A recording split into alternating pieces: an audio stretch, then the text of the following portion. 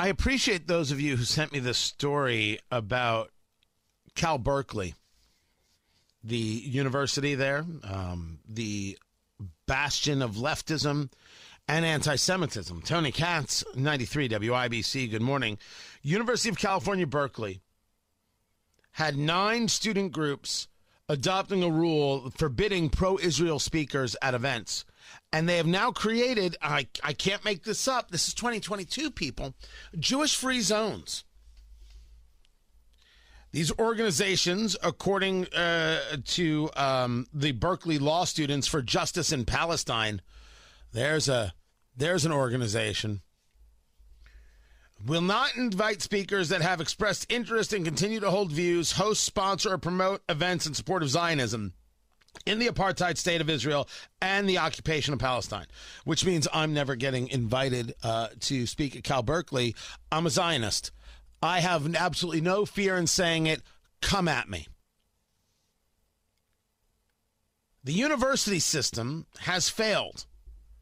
And it is necessary for those who run universities to speak out against it. It's necessary for Mitch Daniels. It's necessary for Pam Whitten. It's necessary for is it Mearns there at Ball State? It's important. Yeah, Jeffrey Mearns. It's very important to speak out against this, and not to say that, you support Jewish students. No. Allow me.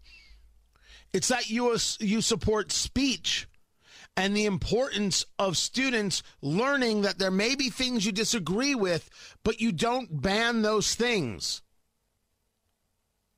This is about the cowardice of Berkeley students. Never mind the bigotry of Berkeley students.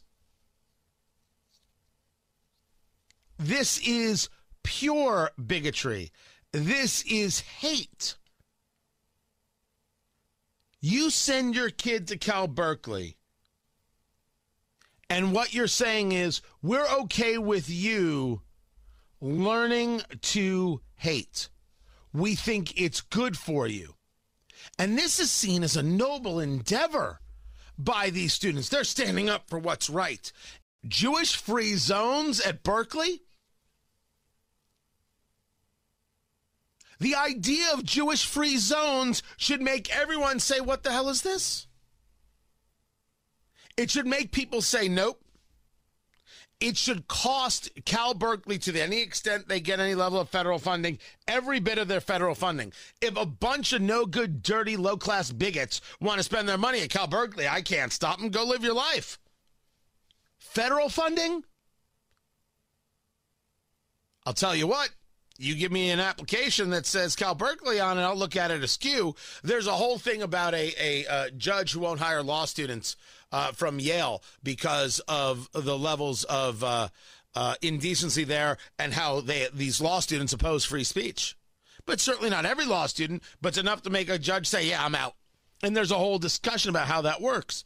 There are plenty of people who go to Cal Berkeley who think this is nuts, but the answer is stop going to Cal Berkeley.